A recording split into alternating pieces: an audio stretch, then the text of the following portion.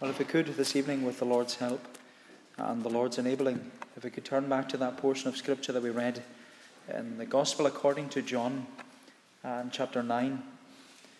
In the Gospel according to John, chapter 9, and we're going to look at the whole passage, but if we just take as our text the words of verses 24 and 25. John chapter 9 at verse 24. So for the second time the Pharisees called the man who had been blind and said to him, "Give glory to God. We know that this man, that is Jesus, is a sinner." He answered, "Whether he is a sinner, I do not know. One thing I do know, that though I was blind, now I see." One thing I do know, that though I was blind, now I see. I don't know about you, but when I read these words, I'm immediately reminded of the lyrics of one of the most famous hymns in modern history. I'm sure that we're all familiar with the 19th century hymn, Amazing Grace. It was penned by the once captain of slaves who became what you could say a cleric of salvation. It was the man John Newton. And as you know, John Newton, he had spent much of his life abusing African slaves as they were trafficked from the coasts of Africa to the sugarcane fields of the Caribbean. But not only that, John Newton, he was a man who lived a rebellious and this hardened lifestyle. He was constantly drinking. He was always blaspheming the name of God. He was always swearing. That was until one night John Newton was faced with the reality of death. Where there was this one night that a ship encountered a violent storm and the ship began filling with water. And while trying to pump out some of the water out of the ship, Newton is reported to have said, "If this will not do, the Lord have mercy upon us. If this will not do, the Lord have mercy upon us." And it was at that moment in his life that John Newton knew that he needed the mercy of God. And in those hours of trouble, of trying to bail water out of a sinking ship, John Newton spent time thinking back over his life and of how much time he had wasted and the darkness which had enveloped his soul. And you know, when John Newton recorded his own thoughts of that experience, when he recorded his testimony, he said, "I stood in need of an almighty Saviour, and such a one I found described in the New Testament. The Lord wrought a marvellous thing. I was no longer an infidel. I heartily renounced my former profanities. I was sorry for my misspent life. I sought immediate reformation. I was freed from my habit of swearing, and to all appearance, I was a new man." And you know, it's no wonder when John Newton looked back over his life that he wrote those wonderful words, "Amazing grace, how sweet the sound that saved a wretch like me. I once was lost, but now I'm found, was blind, but now I see." That was John Newton's confession of faith. And that's also the confession of faith of this man here in John chapter 9. This man who was born blind. In fact, you could say that the man who was born blind, he is the greatest spiritual illustration of someone who is unconverted. Because the man who was born blind was born in darkness. He was born without the ability to see. Light was unable to penetrate his eyes. And you know what Jesus wants to remind us this evening is that we will remain blind. We will remain in spiritual darkness unless the light of the gospel penetrates our heart. Because you know, this blind man, he was only made to see when he came face to face with Jesus. Jesus, who describes himself in this chapter as the light of the world. And you know, in that moment when he came face to face with Jesus, he was brought from darkness into marvelous light. And that's what it means to be a Christian. It's to be brought from darkness to light, to be brought from blindness to sight. And you know, that's why John, the gospel writer, that's why he wrote his gospel. John wants us to believe in Jesus. John wants us to follow Jesus. John wants us to commit our life to Jesus. John wants us to walk in the light. John wants us all to be a Christian. And that's what he's telling us in this passage. Because in this passage, we're reminded in John 9 that Jesus is about his Father's business. And what we see in this passage is that Jesus is in the business of bringing sinners from darkness to light, from blindness to sight. Jesus is about his Father's business. And what we see is that Jesus is in the business here of working. He's in the business of washing. And he's in the business of witnessing. Jesus is about his Father's business. Jesus is in the business of working, washing, and witnessing. So there are three headings this evening: working, washing, and witnessing. So if we look first of all at working. Jesus is in the business of working. Look at verse 1. It says, as Jesus passed by, he saw a man blind from birth. And his disciples asked him, Rabbi, who sinned, this man or his parents, that he was born blind? Jesus answered, it was not that this man sinned or his parents, but that the works of God might be displayed in him. We must work the works of him who sent me while it is day. Night is coming when no one can work. As long as I am in the world, I am the light of the world. And don't you just love the way this passage begins? As Jesus passed by. As Jesus passed by. There's something so beautiful about those words. As Jesus passed by. You know, those words, they ought to remind us what Jesus does every time the gospel is preached. Jesus passes by in the gospel. Jesus comes to us. He comes to us in the darkness of our sin and the blindness of our condition. And Jesus passes by, and he's ready to heal us. He's ready to restore us. He is ready to make all things new. He passes by if we will only call out to him and ask him for help. Jesus passes by. But you know, the blind man, he's not the one who speaks first. It's the disciples who speak first. And we see that in verse 2. And the disciples, they speak first by making this false assumption. They say, who sinned, this man or his parents, that he was born blind? The disciples, they wrongly assumed that the reason this man was born blind was because he or his parents had committed some form of sin. And you know, that was a common thought among the Jews.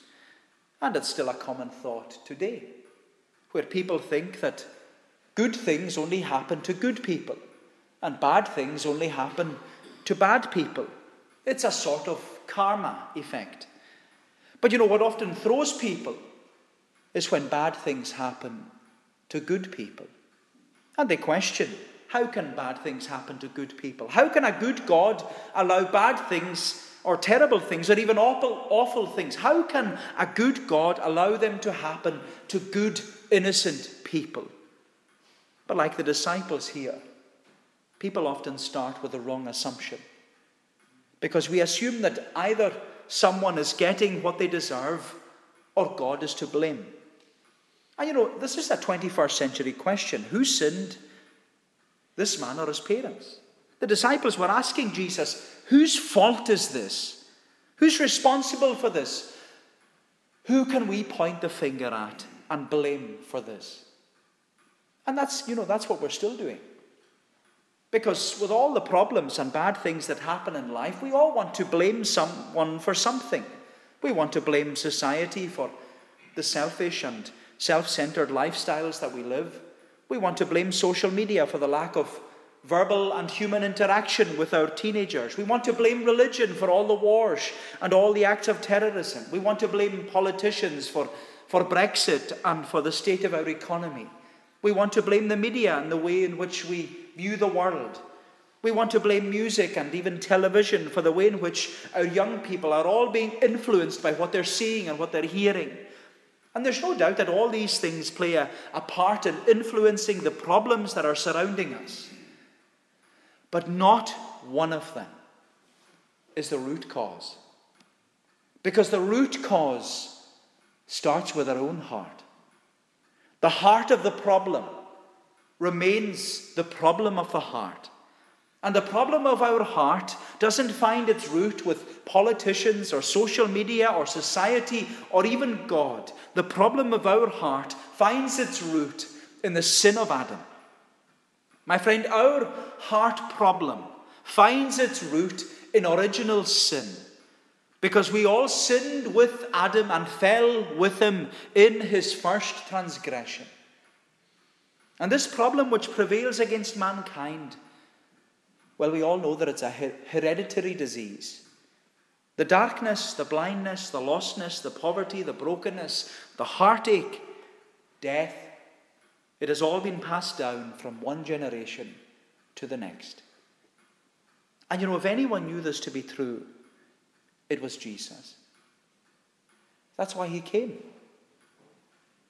In fact, Jesus says in verse 3, he says, "It was not that this man sinned or his parents, but that the works of God might be displayed in him." Jesus says that the blame for this blindness and the darkness in this man's life, it can't be put upon a blind man or his parents or on God. But it's there that so that the work of salvation would be revealed through him. Jesus is saying this blindness has a glorious purpose, so that God's remedy to our ruin would be revealed by Christ's redemption. And you know, that's what salvation is. Salvation is God's remedy to our ruin, revealed by Christ's redemption. Salvation is God's remedy to our ruin, revealed by Christ's redemption. And as we said earlier, Jesus is in the business of working. And he's urgent in his work. He's insistent in his work. He's determined in his work. And he's working according to a deadline, because he says in verse 4, "We must work the works of him who sent me while it is day. Night is coming when no one can work." Jesus is in the business of working. Jesus is about his Father's business. But notice what Jesus says. We must work. We must work. And we touched on this a little this morning. But Jesus, he doesn't say, I must work. He doesn't say the Holy Spirit must work, although he does. He doesn't say the minister must work, although he has to. No, Jesus says, we must work the works of him who sent me. We must work. The Christian must work. The disciple must work. The church must work. We must work. And this is a must of necessity. It's an imperative for the church and for the Christian. And Jesus is reminding us that we have an assignment to do. And as long as we're here in this world, we must work. As we were saying this morning, we may retire from our occupation. We may give up our day job. We may hang up our hat. We may put down our tools. We might take off our uniform. We might leave our desk. But Jesus is reminding us that whilst we are here in this world, we have a work to do. We've been created to work. That's why Adam was created. He was created to work. He was made in God's image and likeness to work.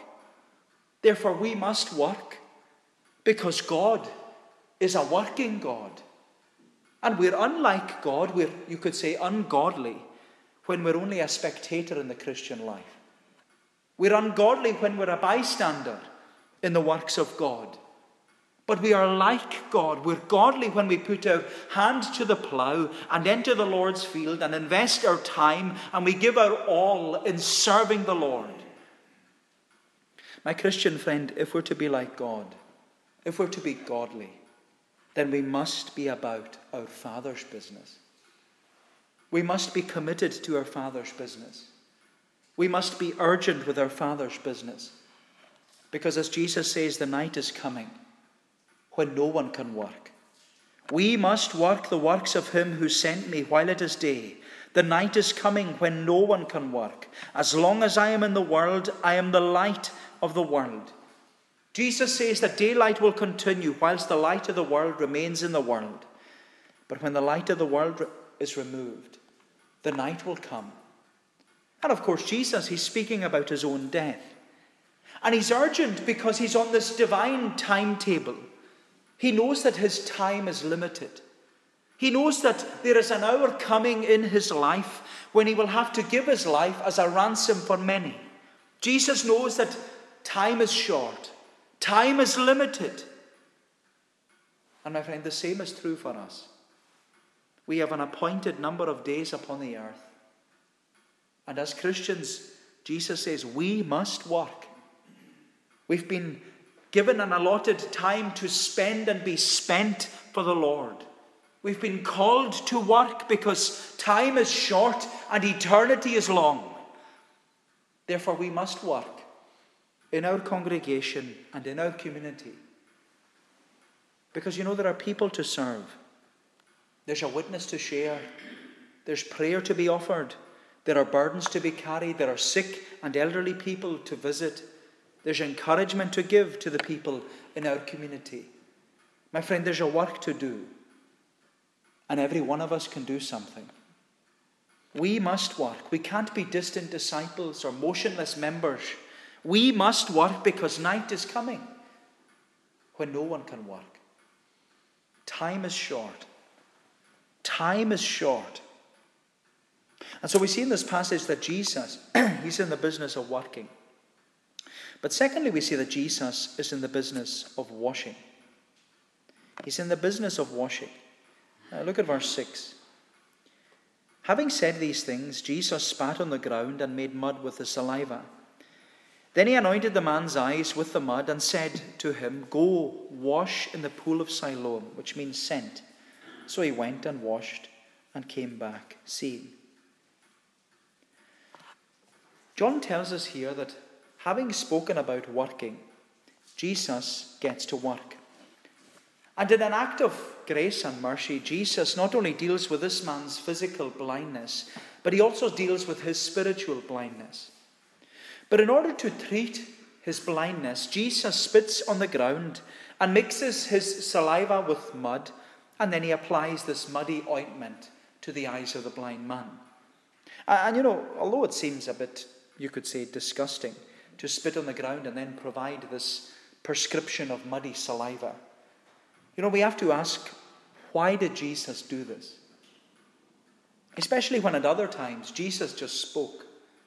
Jesus often just spoke and lepers were cleansed and the dead were raised and the sick were healed and the lame they could walk. Jesus just spoke, but why did he have to put ointment on this man's eyes? And well, the simple answer is to make us see the importance of washing. The importance of washing in the pool of Siloam. Because it's not the mud that's central to the miracle. It's the fact that the blind man was obedient to the command of Jesus. Go and wash in the pool of Siloam. Go and wash in the pool of Siloam. And, well, the pool of Siloam was significant. Because the pool of Siloam was an artificial pool. It wasn't a natural pool. It was this artificial pool in the city of Jerusalem. And it's a pool that had been built centuries earlier during the reign of King Hezekiah.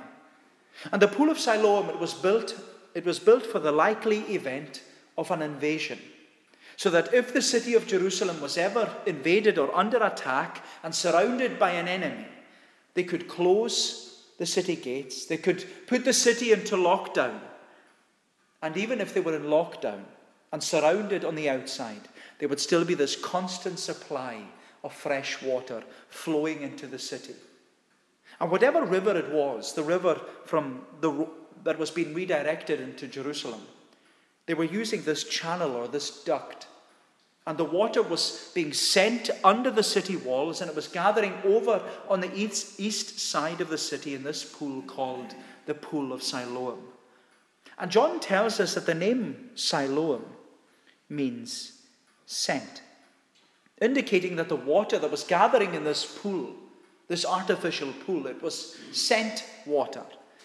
The water had been sent or driven or redirected and channeled into the pool. The pool of Siloam was the sent pool. And the Jews considered the pool of Siloam, they considered it this great provision from the Lord, that it was life-giving water being sent into the city. And this provision was viewed as an illustration of the Lord's provision of salvation. And don't you find it amazing that the sent one here, the sent one, Jesus Christ, he commands this blind man to go and wash in the Lord's sent provision. And when you read this, John is saying to us, the gospel writer, all the time John is pointing to Jesus. And he's saying to us, Jesus is your pool of Siloam. Jesus is the sent pool. Jesus is the one who has been sent to do the Father's will. He's the Lord's provision of salvation. He's the remedy to your ruin. He's your only means of redemption. And John is saying to us, you must come to Jesus. You must believe in Jesus. You must embrace Jesus. You must be cleansed by Jesus. Because no other pool will do except the sent pool of salvation. No other pool will wash you and make you white as snow. No other pool will deal with your sin like this pool. No other pool will remove your blindness and give you this wonderful sight. No other pool will bring you from darkness into the marvelous light of the gospel. And my unconverted friend, what John is saying to us tonight is, you must go. You must go and you must wash. You must go and wash in the sent pool of salvation. You must go and you must wash in the Lord's provision of salvation. You must go and you must wash. Because when you do, you will come back seeing. You will come back seeing. And this is what's important here. The blind man, he was obedient. He was obedient to the voice of Jesus. And he just went. He went to embrace this provision which Jesus had made for him. He submitted himself to the command of Jesus. He humbled himself before the authority of Jesus. He committed everything into the care of Jesus. And what's true about this man is that he didn't question Jesus. He didn't argue with Jesus. He didn't ignore Jesus. He didn't try and work out everything to do with Jesus beforehand. He didn't even wait until a more convenient time in his life. He just took Jesus at his word and obediently, willingly, and humbly went and washed in the Lord's provision of salvation. And my unconverted friend here tonight, that's all that's required of you in order to be saved. Because Jesus, as we've said, he's in the business of washing. And all he requires from you is obedience to his word. All he requires from you is commitment to him. All he requires from you is that you ask him to cleanse you and wash you and make you white as snow. And when you do, when you take Jesus at his word, when you believe the promise that he will forgive your sins and cleanse you from all unrighteousness, when you do that, you will come back seeing. You will come back seeing. My friend, Jesus is saying to you tonight, go and wash in the pool of salvation. Go and wash in this wonderful pool. Because as the hymn writer says, there's a fountain filled with blood, drawn from Emmanuel's veins, and sinners plunge beneath that flood, lose all their guilty stains. They lose all their guilty stains. Why? Because Jesus is in the business of washing. Jesus is in the business of washing. But then lastly, we see that Jesus is in the business of witnessing. So Jesus is in the business of working, washing, and witnessing. Witnessing. Look at verse 8. The neighbors and those who had seen him before as a beggar were saying, "Is this not the man who used to sit and beg?" Some said, "It is he." Others said, "No, but he is like him." He kept saying, "I am the man." So they said to him, "Then how were your eyes opened?" He answered, "The man called Jesus made mud and anointed my eyes and said to me, 'Go to Siloam and wash.' So I went and washed and received my sight." when the blind man had his sight restored, that wasn't the end of the story. Because the blind man went on to witness for Jesus. He went on to testify to the working and the washing of Jesus Christ. And we see that in the rest of chapter 9. Because when the blind man came back seeing, he's repeatedly confronted by different groups of people who are debating over what has happened to him. And so what does this man do? He just tells his testimony. He witnesses to the work of salvation in his life. He confesses what happened. He tells of how Jesus worked in his life and how Jesus washed his sins away. And the first group to debate about the blind man were his neighbours. Now, as neighbours, they would have seen this blind man all their life. They would have known him, and they would have grown up with him in the village. They would have known about his blindness from birth. They would have known that he couldn't work. But as the neighbours talked amongst themselves, they said to one another, as we read in verse 8, "Is this not the man who used to sit and beg?" Some said, "It's him." Others said, "No, but he's like him." But the blind man, or the man who had been blind, he kept saying, "It's me. It's me." But what's interesting is that as soon as this man's eyes were opened and his life was changed and he committed his life to the Lord, as soon as that happened, his neighbours were talking about it. He had hardly returned from the pool of Siloam when the entire neighbourhood was talking about this man. News had spread about the change in his life. He was the topic of conversation. He was the talk of the village. And well, sometimes that's the greatest fear people have about becoming a Christian. Maybe it's the greatest fear you have about becoming a Christian. Maybe you fear what others will say. Maybe you worry about what the neighbours and your family or even your friends will say about you if you commit your life to the Lord. You might say, "Well, it doesn't really bother me what they think." But I wonder if it does. If it didn't bother you, you would be in church far more often than you are. If it didn't bother you, you would come to the prayer meeting. If it didn't bother you, you'd be 100% committed. But the thing is, you worry. You think that were you to go to the prayer meeting? Were you to come to church both ends on the Lord's Day? Were you to say that you're a Christian? Were you to say that you're interested in the Lord? Were you to say that you love Jesus? You worry that you'd be the topic of conversation and the talk of the village. And sadly, and all too often, and this is the problem, the devil gets in.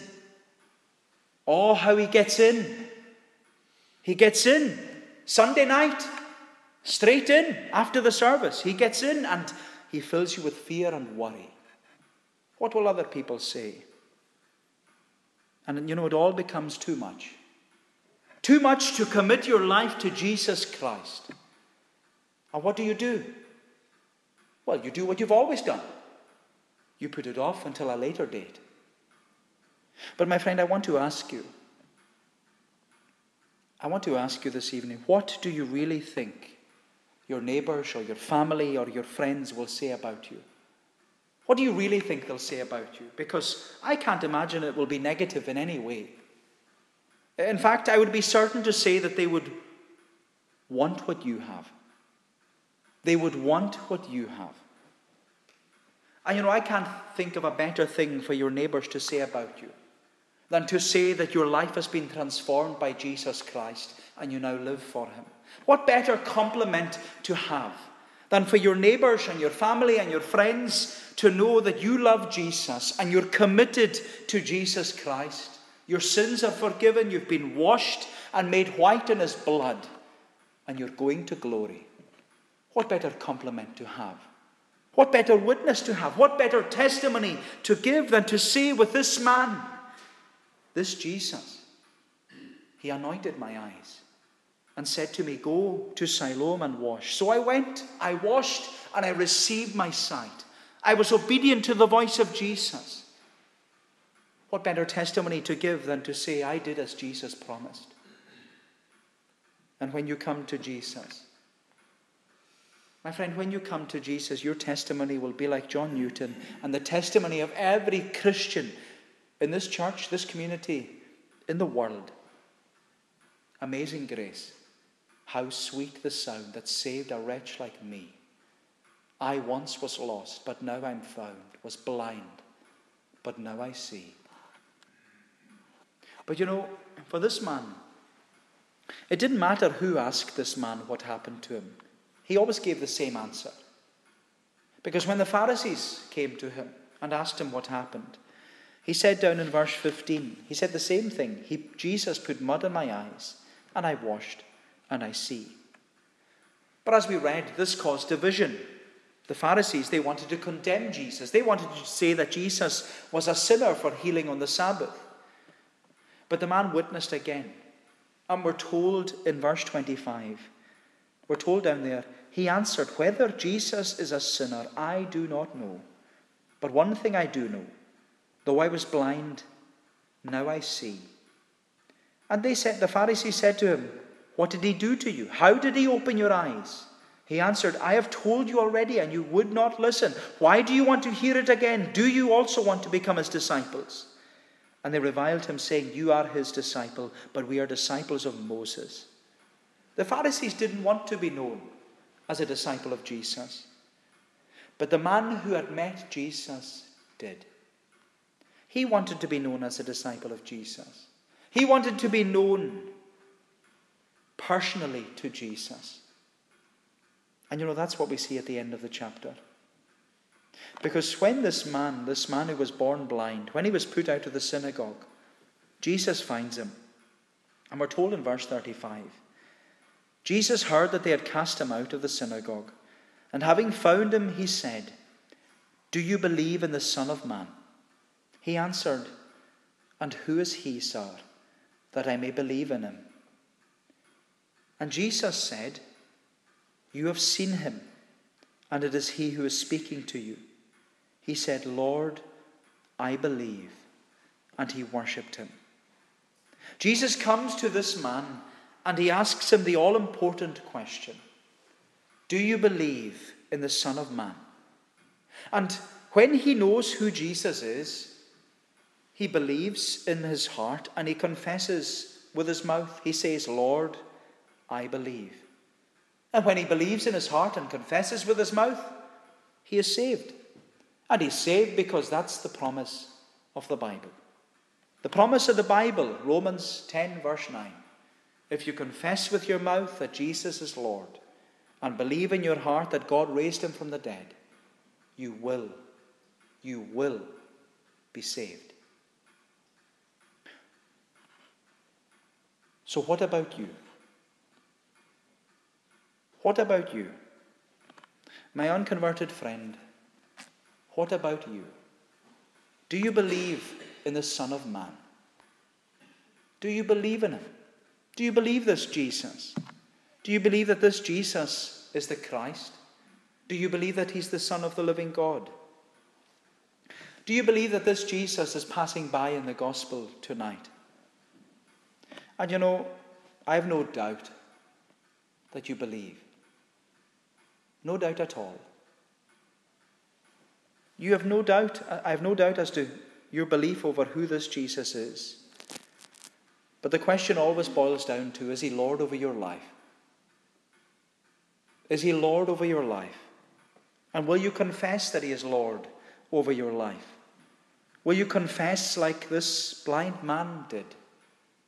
Lord, I believe. Because, my friend, this Jesus, he's in the business of working and washing and witnessing.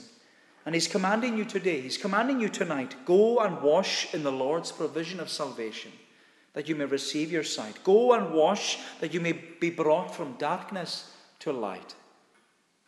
Go and wash. And when you come back, you will come back seeing, and come and confess Jesus as your Lord. For if you believe in your heart and you confess with your mouth that Jesus is Lord, then you will be saved. I hope and I pray that each and every one of us will be able to say with this man, This man who was once blind, one thing I do know, that though I was blind, now I see. May the Lord bless these thoughts to us. Let us pray. O Lord, our gracious God, we thank Thee for that amazing grace, the amazing grace of God, that He would reach out and reach down to us, that He would even anoint our eyes that we might be able to see. And Lord, we pray that each and every one of us here this evening, that we would go and wash in the pool of salvation, that we would come back seeing, and that when we see, we would confess this Jesus as our Lord and Saviour. Oh Lord, we bless Thee for Him, that He is a wonderful Saviour, that He is able to save to the uttermost, that His arm is not shortened that it cannot save. And Lord, we pray Thee then that Thou wouldest hear our prayers, our petitions for our congregation, that more and more of them would come, that they would see the beauty of Jesus and commit their life to Him. Oh Lord, keep us in the week that lies ahead. Whatever is before us, Lord, we give thanks that Thou art the God who goes before us, behind us, and even beside us. Keep us then, we pray, and do us good, taking away our iniquity, receiving us graciously, for Jesus' sake. Amen.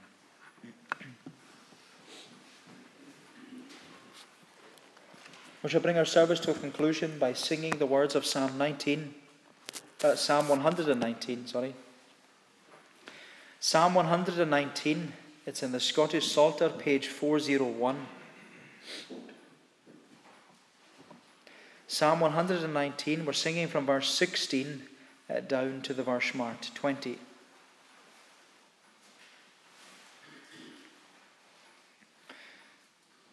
And it's verse 18 is a wonderful prayer that we should have. And not only as we come to God's word, but even in seeking the Lord for salvation. Verse 18, where it says, "Open mine eyes that of Thy law the wonders I may see. I am a stranger on this earth, hide not Thy laws from me." And that would be our prayer. Open mine eyes that I may see. So Psalm 119 from verse 16 down to the verse mark 20, to God's praise.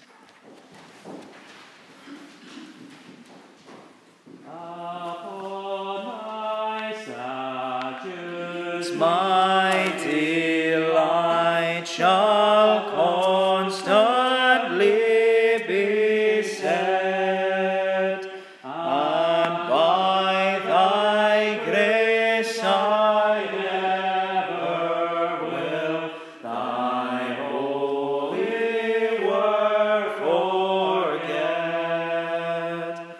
With me Thy servant in Thy grace deal bountifully, Lord, that by Thy favour I may live and duly keep Thy word.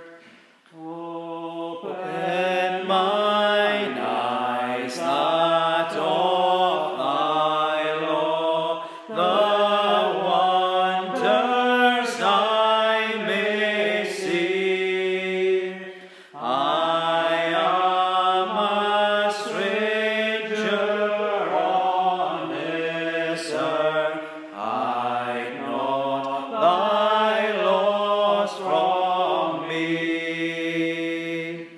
My soul within me breaks and doth much fainting still endure, through longing that it hath all times unto Thy judgments pure.